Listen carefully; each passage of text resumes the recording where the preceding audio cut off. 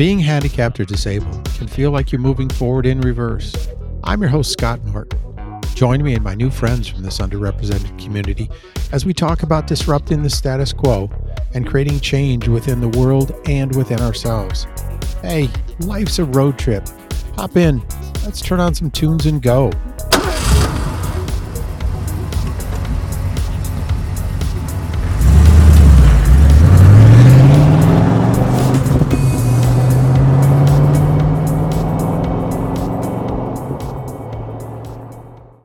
With me in the passenger seat and managing the radio for this road trip is Brooke Millhouse. The simple intro of Brooke goes something like this. Brooke is a podcaster, disability advocate, and adaptive CrossFit athlete. Born with one arm, Brooke knew she was different from a young age, but it was in those years she rejected the offer of prosthetic arm and embraced her true self. Now, my best summary of Brooke is a quote that I found on her Instagram account, and it goes like this. Even if a mountain is high, there is still a path to the top. That nails it. That nails it. Hi, Brooke. How you doing? Hi, I'm good. How are you? Good. First thing's got to be a question for you is, how was the coronation? Really bizarre. Really bizarre event. Like, I mean this with all the love of my heart, but Charles is quite old coming onto the throne. So, he's not necessarily going to see 10 years on the throne. So I know this event is going to happen again. So I was like, okay, it's kind of cool, but it's going to happen again soon, so I'm not really that enthralled by it. Yeah. Oh, wow. Well, my wife, Sue, and I were over in London shortly after the Queen passed, and they had yet to announce when the coronation was going to be. And before we went out on the trip, we were worried that was going to start happening or things are going to happen while we were there. And oh my God. But there were plenty of good protests going on in London, and we enjoyed that quite a bit. Yeah. It's you guys do very interesting time for it is cool landscape. Well, between our two countries, my God, we're all pissed off at everything. I think that's everybody the world over, though. Yeah, everybody's pissed off all the time, so got to leave them to it. Hey, have you come across or heard about the May edition of the British Vogue? The article was titled "Reframing Fashion," and did you see that? Yeah, and the 5 covers were all, so there was 5 separate covers, and each one of them was a disability advocate, which is just incredible. And I think they really smashed it out of the park with that one, especially considering this is going to be this is the first ever edition that they've done that you can get it in Braille, and it's also auditory as well. So this is the first time it's ever been done, and they're hoping to keep that up, which would be genuinely incredible for the disabled community. How amazing would that be to have Vogue in Braille, or you can have it all auditory? That would be unbelievable. So yeah, I think they've done some really incredible work there. Yeah, I have to tell you, when I started the podcast, I was mentioning that I viewed the disability community as being rather quiet. But the more I dig into it, and especially when I talk with my guests and I do readings like that, what you were just talking about Vogue, Mattel on some of the things that they're doing, on the Gap with their advertising, what they're doing, I think it changed my mind. It's coming around. It still has a long way to go to gain strength and momentum, but it's little things like what we do on our shows and what happens on British Vogue. Someone made the decision to do that. That was not easy. No, and it's true. And I think it's a really interesting one, isn't it? Because we scream and shout how far we have to go, but we also need to look at how far we've come. And that's also a really unpopular thing to say, because there's still so much progress to go. But we also need to take a step back and realize that there has been progress. But traditionally, progress in any society does take a long time. It's just that we live in a society today that moves so quickly, and we are so used to instant gratification that we find it hard when it's not immediately given. And that's something that everybody has to juggle with. But, as the disabled community, when we can see that it's not necessarily quick progress, that's when it's a problem. Yeah, exactly. Now I want to talk about you. In the opening, I read, don't get worried, that you were offered a use of a prosthetic arm and you just said no. Why'd you turn it down? So I really struggled with prosthetics. Like, they're not me. They're not a part of me. It was something that I was attaching to myself to fit into society, and I couldn't understand that. I couldn't understand why I needed to attach something that to me was incredibly false to fit in, because that's not me and that's not a part of me. So why do I need that extra thing to fit in? I couldn't comprehend it. I also was really young. I didn't have the language to say that. So I was just like, no, like it's just not for me. And I think that that's been like my whole, like the way I am with everything. Like if it's false and it doesn't feel like it fits, then it's a no. And I just never wanted to wear something that was like cumbersome and uncomfortable and didn't even look particularly real to fit in. So it was never going to work for me. It was never going to be a viable option. It was a hook, right? So I was born in Australia, and my parents didn't know that I was going to be disabled. So like here I am, I've arrived in the universe, and they had not a notion. And what my mum was told was that at age 7, she'll get a steel claw. Okay. And that will be like the best that we can do. Had I been born with like a heart problem, I would have been at the perfect side of the world, because cardiology was incredible in Australia at the time. But I wasn't. I was born with an arm missing, so it wasn't the best place, and ended up moving back to the UK to try prosthetics and just to get the best that was on offer, essentially. And then it got to like age 5, and I was like, I don't enjoy wearing this. These appointments are weird and uncomfortable, and having someone prod my arm isn't necessarily the nicest experience. And having your arm wrapped in plaster casts and then being drawn on to show where the muscles are, and I just didn't enjoy that experience. And I just didn't think that I needed it. Like, what was I putting it on for? I was taking it off when I was at school. Like, I just didn't need it. And also, they weren't very functional back then. You know, the way that they would open and close would literally be like an open hand and close hand. And naturally, you don't actually use that movement a lot in every day. So it was pointless for me. I get, here's the tougher one, because it sounds like, you know, what you're talking about is in elementary school. Kids are one way in elementary school, but a totally different way in middle school. Or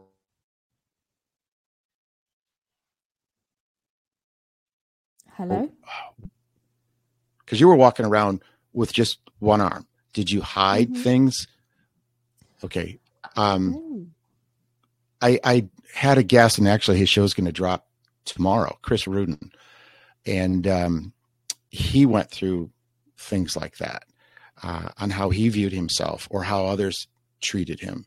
So I take it then that in those intermediate years as a preteen, so to speak, you were just comfortable with yourself. But do you think that maybe some of who you are now, because it's coming across very easily in the name of your show, Disabled and Proud, it comes through that you kind of have a screw it attitude. I mean, as in the problem is the other people. Yeah. And you're proud of yourself. Yeah. And you've got that inside of you. Yeah, I think I've always been that way. I think disabled or not, I probably would still be like I'm going to do this no matter what kind of person. But like, I've always just known that, like, for me, prosthetics is never the way. And it was hiding something that actually, like, why can't I be proud of this? Why can't I be happy that I only have one hand? Why do I need to have this or like something false to be happy and fit in? So I've always been like, no, that's not who I am. I'm very much the gal with one hand. I'm so happy with that. People know my name. I'm probably going to give you something to stare at. Like, that's always been me. Yeah. So, and I'm really happy with that. And I've always been very secure in that as well. But in terms of like hiding stuff, not really. Like, I know who I am at my like core, and I've only got one hand, and I'm not going to hide that for anyone. I am who I am. You're going to like it or lump it. And if you don't like it, then that says a lot more about you than it does about me. Excellent. Excellent. I raised the kids, 2 from Romania and 3 from Ethiopia. So the 3 from Ethiopia were Black. And we ran across those same sort of things about and trying to get it into their heads. It's their problem. It's not yours. one time my son, Andy, hopped in the car after I picked him up from kindergarten, and he said, Tata, which is for father, when am I going to turn white? So exactly what you're saying. Yeah. He's 5 years old, 6 years old, because we held him back for a year. Man, I didn't know what to say. So it is a problem with other people, but we still put it inside ourselves. I mean, I was 35 and I lost both hands and parts of both feet. Like, holy shit. So I want to get into talking about you being born with compared to myself or others that lose things, and how that there might be similarities or contrasts between them. But let's talk about the word disabled for a second. Now, in X-Men, they're called mutants, which is kind of cool. Like, let's call ourselves mutants. But at times, does that society, do they label us as mutants, or does it feel as if we are considered mutants? I mean, what's your take? I mean, it goes along with what you're just saying, but is there more to it about society? So it's a really interesting one, isn't it? Because I love the word disabled because it describes exactly what I am.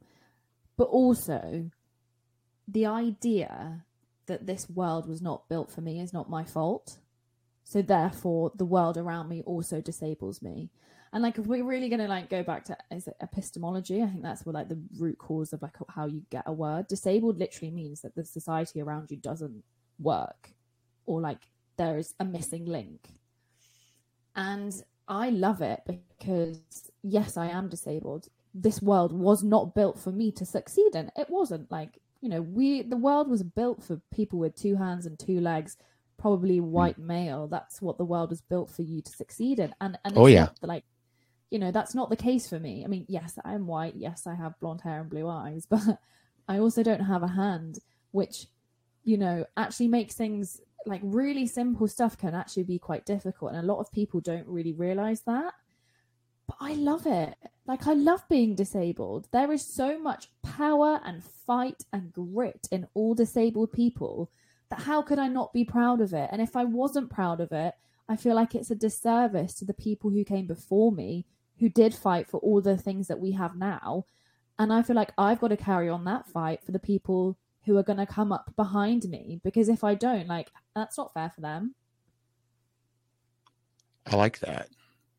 I mean, to me, I don't like the word disabled because I see it from the front end where the portion of it is dis, unable to. And I've been trying to fight that.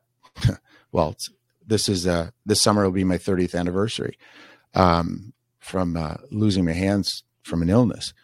But I get it from where you're coming from. I try to look at it more of a adaptive community. So what are some of the adaptations that you maybe came up with as a kid? Do you remember some of those? I mean, you probably still have them and you use them. So it's really interesting. I actually had a conversation with a guy who was involved in some form of accident, lost his arm, and was asking me the exact same questions. And I had to be really honest. I was like, I don't know. I couldn't tell you because this has been my entire life. So I don't actually know what adaptations that I make. Like, obviously I tie my shoes differently. I drive my car a bit differently. Like, sometimes I open a door a bit differently. I'm a bit stuck if the toilet roll is on the left hand side, like on the right hand side of the bathroom, like that can throw me. But actually, when it comes down to things that like involved adaptation, I don't really know the answer because it's just been my everyday. And I think what you were touching on about, if you acquire your disability and you are born disabled, there is a massive difference because your life literally turns in an instant because you had something and then you don't have it. And then this whole world is completely, you kind of realize that the world is not necessarily built for people who are disabled. And that's something to take in, but also how you navigate your body in that space completely changes. And so there is a huge difference between people who acquire their disability and people who are born disabled, because people who are born disabled don't know any different. But obviously, like you were saying, you became ill and then the world changed for you because then you suddenly didn't fit into this world in a way that you did before.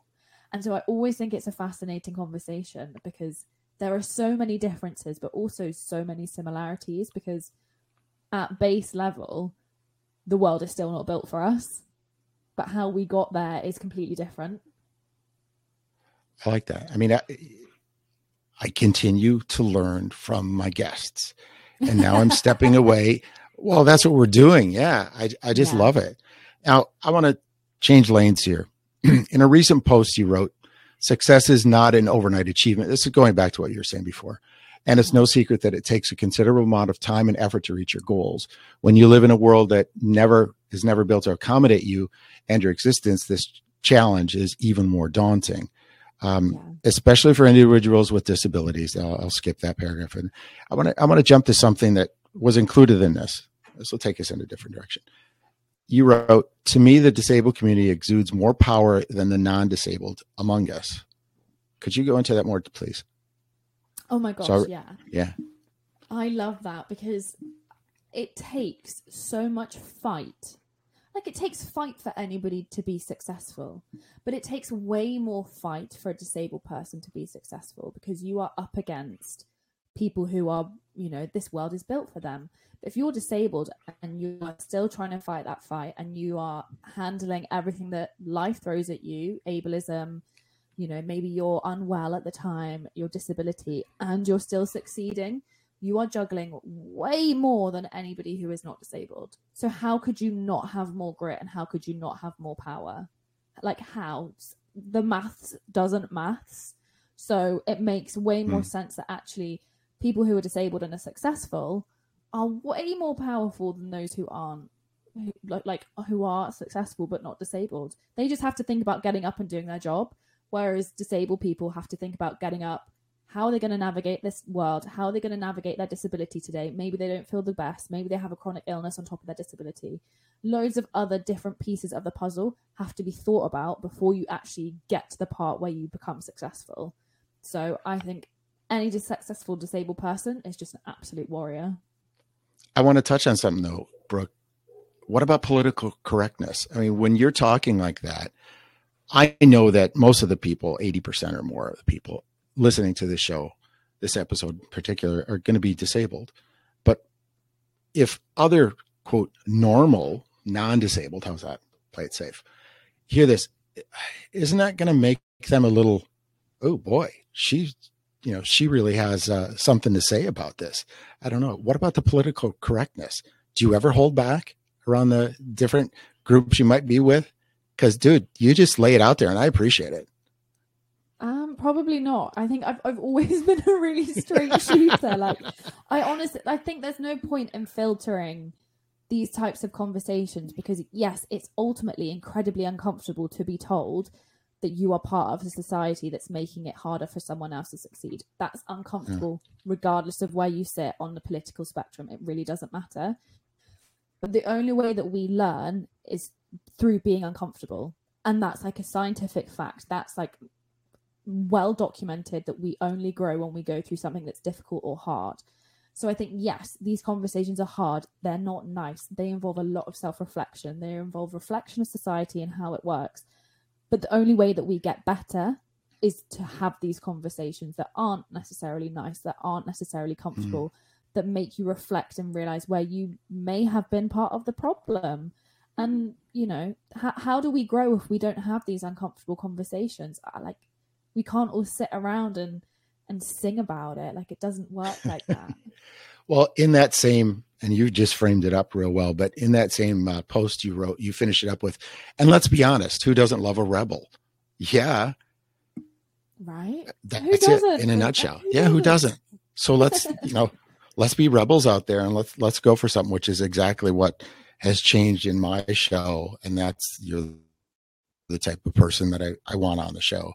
So I want to shift gears again and let's get into your podcast, Disabled and Proud. But first we're going to pause for a couple of seconds in case somebody wants to drop an ad here. Okay. Now I've listened to your shows here and there and even your mini episode, and I would say you're smooth, comfortable, and professional. Did you do any speaking before you started doing your podcast? Sorry, I didn't quite hear that. What was the question? Well, from listening, some of your podcasts, I really came away with how smooth and comfortable you are behind the mic. And I was wondering, I mean, you come across professional. Have you done this before? Don't get a big head by me asking you that. Oh no, that genuinely means a lot, because before this I'd never done any like interviewing of any type. I just thought I would love to hear these conversations about people who are disabled and they're actually really proud of being disabled, because those conversations, like, you can't necessarily get them in the mainstream, so why not create it? But that's a whole other conversation. But that really means a lot, because I haven't ever done any formal training on interviewing or interview technique. I just really like chatting to people, and I really like as you said, you always learn something new, and I love learning. I'm a big believer in the fact that if you stop learning, you start dying.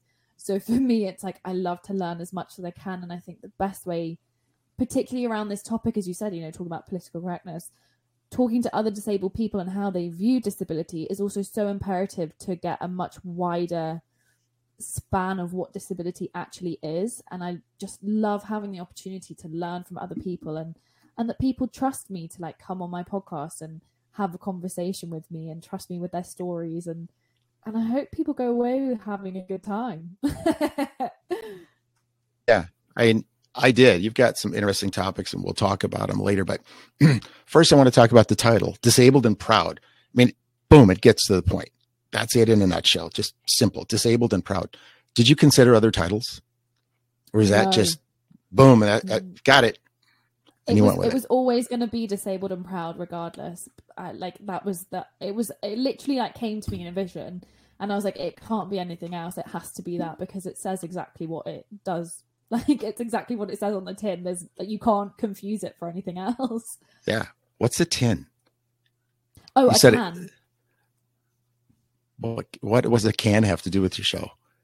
Oh, so like there's a phrase in England that's like, it does exactly what it says on the tin.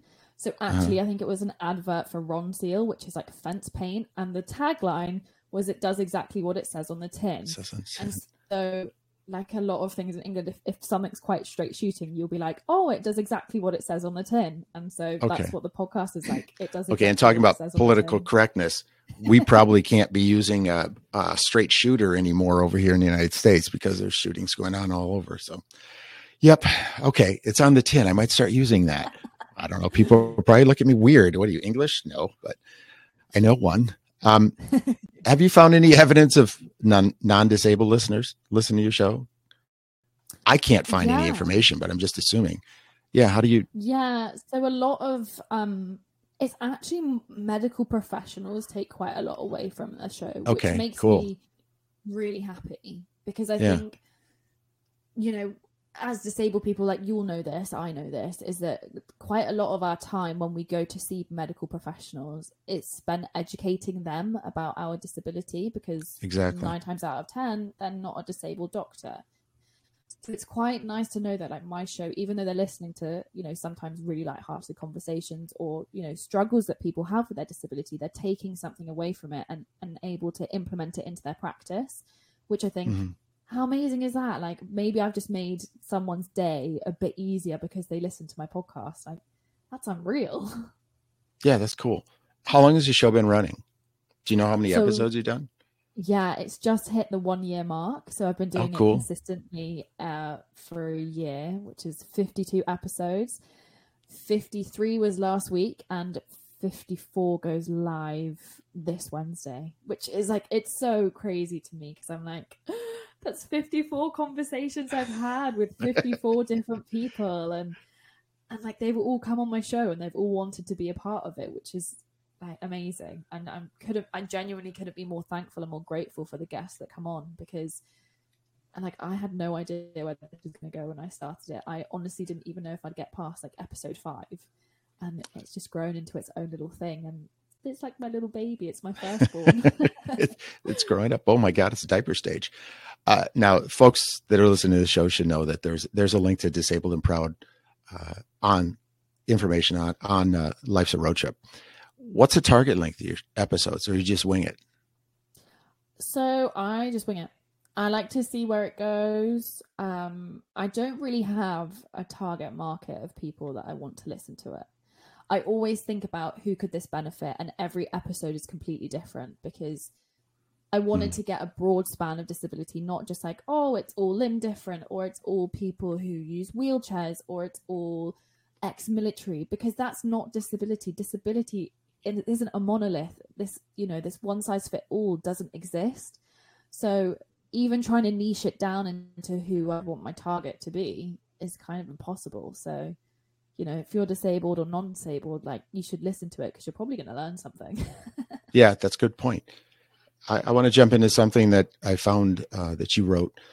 How many times have you convinced yourself that you don't measure up? Specifically, there's a notion you're not, quote, disabled enough to discuss this disability. This is a topic that have been brought up numerous times on my podcast, Disabled and Proud. What do you mean by you're not being disabled enough? So it's really interesting. And I think it's particularly women that I've had on the podcast that have had this notion that they're not disabled enough to talk about disability. And I think it all kind of stems from the idea that all disability is physical, so that you kind of have to see it to believe it. And I know a lot of women, and I feel like I can say that because I've interviewed so many now, who have, chronic or invisible illnesses where the naked eye cannot see them. And that they don't know at what point are they disabled enough to start talking about the issues that they face. And actually, the idea that you aren't disabled enough and yet the world still inhibits how you survive or how you live, isn't that wild, that you still don't think that you're disabled enough just because you can't see your disability? So that's kind of where that came from. And I think, accepting disability is absolutely a journey, and it's a completely different journey for everyone else. But when you start to think, oh, am I disabled enough? That's when you absolutely are, without a shadow of doubt. Interesting. So let's go back to your first episode. It was, it's all about mindset with Lou Hawkins, who is an adaptive CrossFit athlete and personal trainer. What was your comfort level with, starting that first show? How were you doing? Did you have stage fright? I was nervous, but also I know Lou, and Lou really helped me out in my CrossFit journey, which why it made sense for her to be my first guest. And she's genuinely incredible. Like, she was a lovely, lovely guest to have, and also a very interesting guest to have, because the conversation didn't go the way I thought it was going to go, which actually I learned a lot more from than had it gone exactly the way that I wanted it to. And I get quite emotional in the episode because I say to her, like, this wouldn't be here and this wouldn't exist if it wasn't for you turning up online. And that's 100% true, because if I'd never seen Lou doing CrossFit, I wouldn't probably have never thought that, well, that's a lie. I would have been able to do it, but I wouldn't have been able to see someone like me do it. And I would have been that person. So it was quite nice to see someone else who looked like me doing it, and someone who I could ask questions and she had the answers, and I didn't have to figure it out all 100% for myself. But that first conversation, like, I remember thinking, this is when I realized that I've actually started a podcast, and this is going to be a real thing, and I'm actually recording. And it's wild because, you think about, it's a journey, isn't it? Like, your first one is never going to be that great. So the idea that it was going to be like amazing off the bat it's so crazy. But I've learned so much since then. But I love that episode because it's the first time that I was super, super raw on a podcast. And I'm super lucky that I got to do that. And especially with Lou, who's such a safe pair of hands. So yeah, I mean, it's changed a lot since then. The questions are still pretty much the same. But I feel like I've got better at navigating people, which is nice. Well, some of your topics, and I'll read a few of these. Shifting the paradigm and seeing things differently with Sophie Buck, telling my story with photography, be who you are with Allie Mason, shouting out about discrimination. That one made me pause. And I want to talk about that because discrimination, it's a pretty powerful word. And there are a lot of different avenues you can pull off into. Do you find this to vary as your experience has been consistent in any way? Do you find that your view on the word discrimination has changed? It's a really interesting one, isn't it? Because I think actually discrimination changes on where you are. So I think the US version of discrimination and the UK version of discrimination are two very different things. But at baseline, they still mean the same thing, even though our interpretations of it are very different. But yeah, like I think it's a really difficult one, isn't it? Because disability discrimination exists. Yes. Discrimination because of the color of your skin exists. Yes. At baseline, they are both discrimination. Yes. They both affect what happens to that person, how that person feels, how that person thinks, how they approach certain situations.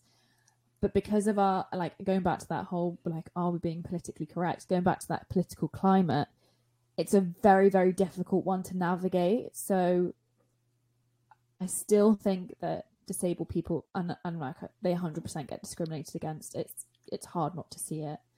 But it is, I think the UK and the US version is very different. I'm sure. Oh yeah. Talk in pubs and bars in both those countries are different about how things go. Now, one of your guests, Nina Tamay, hopefully I'm pronouncing her last name properly, Nina shouting Tame. out about what is it? Tame? It's just that simple? Just that simple. Tame. Yeah. Okay. So I think it should be Tamay. She talks about, tell her that. She talks about ableism, and she says that the discrimination of and social prejudice against people with disabilities based on the belief that typical abilities are superior. Holy cow. I mean, she lays it out there too. Mm-hmm. Nina is incredible at taking quite a complex idea and making it incredibly simple to understand and breaking it down to the point where you're like, yeah, I understand that. She takes it right down to the rudimentary blocks, and that's incredible. It's a skill to have. That's an important thing with what you're saying before, that let's talk about things. Let's not be afraid to bring them up.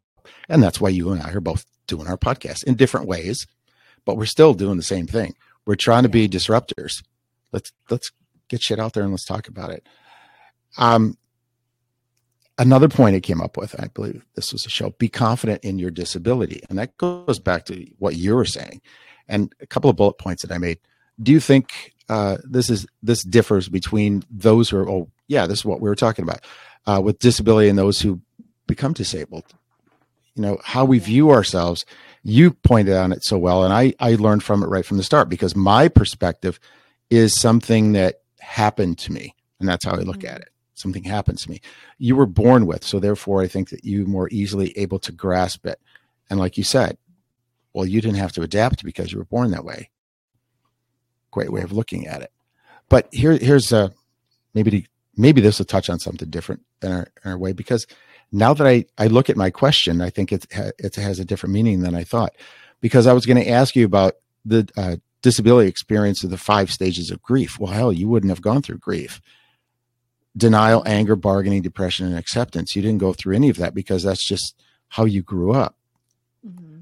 But are there any of those that you had to deal with, especially in those young teen years with people that might have been picking on you? Like, did you go through anything about denial, as in what I asked, and you said you didn't hide things, but Chris Rudin, whose show is dropping tomorrow, he hid things. Maybe that's a male thing. That could be. What about anger? Did you ever just throw a tantrum? Well, you probably did with the hooks. Did you ever throw your prosthetic? No, like I've never been like angry about any of it. I just know that, like, this is who I am, so like I can accept it or I can't. And I said this actually to Dan Richards, who, incredible cyclist, incredible story. But I said to him, I was like, the thing is, like, you either accept who you are with your disability, and I'm very aware that it's very different for me to say this because I was born this way. So like you said, I haven't had to adapt. You either accept your disability or you sink. And I quite like swimming. I'm a relatively good swimmer and I want to succeed. So, got to keep swimming, got to keep moving. And this is why I always say that the journey to accepting disability is incredibly different for everyone, because acquiring a disability and being born disabled are two very, very different things. But that doesn't mean that people who are born disabled don't go through that journey of acceptance. Because Like, think about 9 times out of 10 disabled children aren't born to disabled parents. So there's a whole culture, there's a whole creative space that the parents don't necessarily know about because it's not something that's mainstream as much as we wish it was, and it should be. It's not right now. So there's still that level of, you're still trying to navigate your way in this world. It's just different, and you're not necessarily exposed to that. So you're exposed to the non-disabled the entire time until such a time where you kind of research things for yourself, because we all know that disability history is not taught in schools. Mm-hmm. So it is a journey of acceptance. But I think because I come from a very straight up family, like, we don't really talk bullshit. It's very much like cut and dry, that I'm probably very the same. And that's probably why I'm so just like accepting of who I am, because I'm like, yeah, this is who I am. This is going to be my life forever. And people used to say like, oh, you've lost your arm. And I'd be like, it's not lost. I'm not going to find it down the back of the sofa. It just doesn't exist. Like, the idea that I lost it is actually ludicrous, because, oh, look, Mum, look what I found. I found my missing hand. Like, it's not going to happen that way, you know? Yeah. Were either of your parents disabled, or did you have... No? Did you have any siblings? No, and it's just me as well, which I think I came along and they're like, she's way too much to deal with. We do not need another. Okay. Let's go over to your website. I just opened it up on YouTube. I want to talk about some stuff because there's some new things there since last time I looked. You've got one right on the top, exposing the disability community. It's only 2 minutes and 43 seconds long. Is that yours? Did you take a snippet out of that? Yeah, that's a snippet from a conversation of this week's podcast with Ashley Archer. When I opened that this morning in prep for this show, I looked and went, what the hell? Exposing the disabled community. You're throwing gasoline on a fire, it almost seems. So could you summarize what that discussion came out to be? Exposing of what? So, like, you're in the disabled community, so you're going to understand what I say when I mean inspiration porn. So inspiration porn is that idea that the disabled community is used to inspire you to do better if you are not disabled, and or it can make you feel worse about yourself because the disabled person is succeeding and you are not, which might seem like a compliment, but actually it's incredibly... Can I swear? Hell yeah. Okay, so it's actually incredibly fucked up. Like, it's super, super messed up that we take someone's disabled body and take their success and be like, oh my God, that's so amazing because they're disabled, not because actually it's a fantastic achievement in general. Like, that in out of itself is a fucking problem. But there are still a lot of people within the disabled community who don't necessarily actually help that idea in the disabled community. And they portray the whole heavy inspiration porn to get more likes and more views and to succeed further and quicker. And I get it, because some people are 110% super inspirational, but they're not inspirational because they're disabled. They're just inspirational because they work hard and what they do is cool. The idea that someone is more inspirational because they're disabled is... it's a really interesting, like, paradox, isn't it? Because yes, disabled people work harder and they have more power and they achieve more and they have to navigate a lot more. So yes, that's inspirational. But at the same time, inspiration porn is the idea that they're just better because they're disabled, full stop, not because they're actually good at what they do. Okay. I like that. Another one you've got. Use your disadvantage. Use your disadvantage. Crap. We're still going. Hopefully we didn't lose that whole other episodes, because I got on my side that we had a lost connection and now it's restarting. It's like, it's not restarted on my side. It's still here. God. So fingers crossed that's all good. I hope it saved it. We're using Riverside, who always says that they're the best. Well, I hope the hell they're the best here, or else we got a problem. So I was talking about on your YouTube website, use your disadvantage to your advantage. So summarize that. What do you mean by that? I think in a world where you are not built for this world, if you can use that to, advantage yourself, I don't necessarily think it's the right word, but if you can use it in your favor, then why wouldn't you? Because the world isn't built for you. So, like, if I can use it to make something better, then that would be a good thing. Yeah. I think advantage and disadvantage, I think sometimes it really works and sometimes it really doesn't. And I also think you've got to be very, very careful in what situation you're using it in, because I don't necessarily know if I would say use your disadvantage to your advantage, because I think that can be quite polarizing and quite uncomfortable.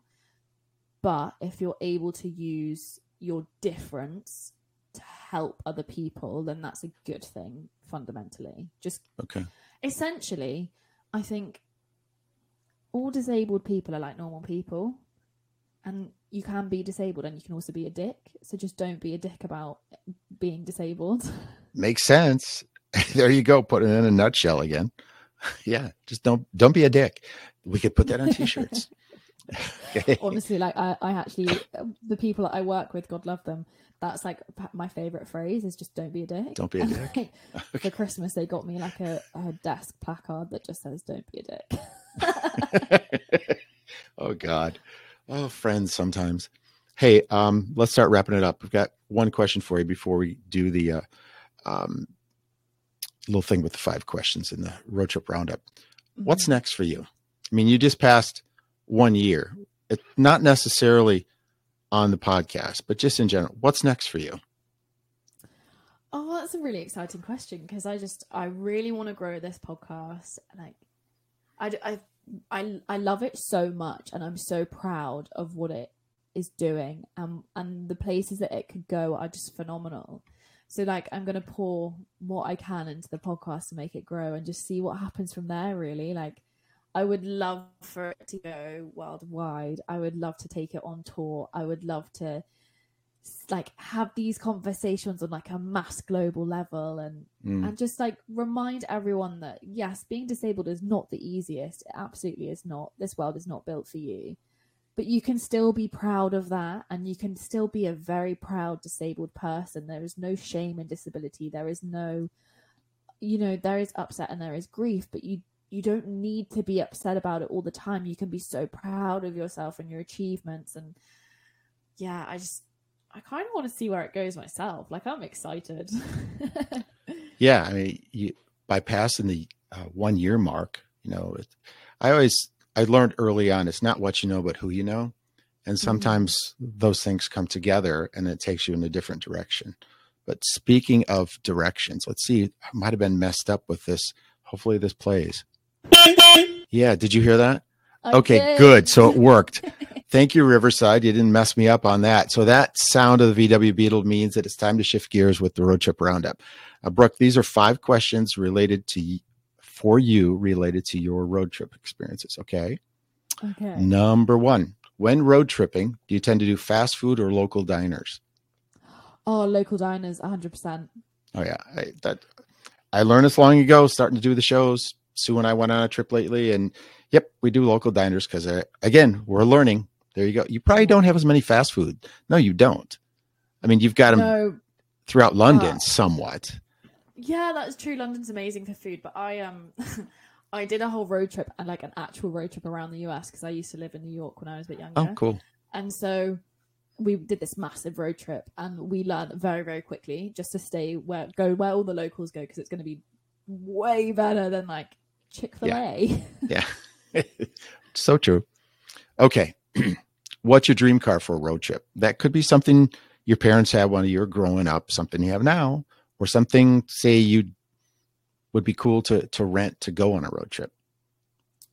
Ooh, so like, I'm not necessarily the most carsy person, but the one car that I think about a lot is a Rolls-Royce Silver Shadow. Oh my God. Do you have Grey Poupon? Yeah, so I'm obsessed with that. I can literally see it in my mind. That's the car that I want to get married in. Like, that will be the car that takes me to my wedding. And I just think they're so classy like that. I'm a big lover of like old school vintage. Like, I think they're super romantic. Okay. I like so smooth. I just think there's nothing better. I love some of the roadster cars and sports cars you guys brought over to America. MGBs, Triumphs. Oh yeah. Okay. Number 3. You might be a little bit young on this, but you're right on the edge, I'll bet. Last cassette, if you even know what a cassette is, or CD that played while you were on a road trip? Okay, so oh shit, she's laughing. What's this going to be? So I used to work at summer camps in America, and I have a friend who would buy the $1 bargain bucket. He would buy every summer a new CD from the bargain bucket, and that would be what you would only listen to in his car. So if he was driving, that's all that you would listen to. So I actually think the last time I listened to a CD was in his car, and it was the Jersey Boys soundtrack. Oh God. I saw the show. I mean, it was a good show, but you guys trying to drive yourselves crazy just constantly over and over on the same thing. Yeah. Well, okay. To each his own. Okay. Straight up. Coke or Pepsi? Coke. 100%. Any one of their types, as in, do you have, you have Coke Zero over there. I got Coke Zero when we're, yeah. Okay. I love a vanilla Coke. I love a vanilla Coke. Love them. I think they're great. But I don't necessarily drink it that often. Like I have to be quite hungover to drink Coke. I need all the that's a different show, Brooke. That it gives me. Okay. All right. I have to be hungover. Okay. All right. This one is so interesting. I'm glad I do this because it allows people to just carry off into their background. But what's your favorite road trip memory? Oh, I think it was probably when I did the whole big road trip of the US. So I was with a group of, I think it was 5-6 of us, and we drove from Vegas to the Grand Canyon. And that's not a long, it is a long trip. It's 7 hours, right? 7 hours there, 7 hours back. And I remember that day, we were in the car for so long that I think we reached mass hysteria and we just couldn't stop laughing. And it wasn't anything in particular. We were just laughing at each other and the whole experience and the fact that we were in Vegas and we were driving to the Grand Canyon. And it was just one of those days where I look back and I'm like, yes, it was absolute god awful to be in a car for 7 hours, but it was some of my favorite people and it was the best time ever. And then we got to see the Grand Canyon and we were only there for 40 minutes and then we got a 7-hour journey back. So you pulled up into one of a rest stop or something, went out, looked down and said, oh, okay, that's cool. And then you basically went back to the car and drove back to Vegas. Yeah, something like that. Something like that. We got to where we wanted to get to. We went to the south side or something. I can't quite remember. Got there and it was just before closing. They only had 40 minutes left and we were like, well, we might as well make the best of it. Got our pictures, had a cute little time. Yeah, there you go. Just took it all in and then we're like, all right, we've got to go back now. Oh, well, you're going back to Vegas. There's so much to do there. Hey, we're going to wrap up and I want us to stay on for a minute, but I'm just going to say to our listeners, challenge select everybody and keep listening to Life's a Road Trip.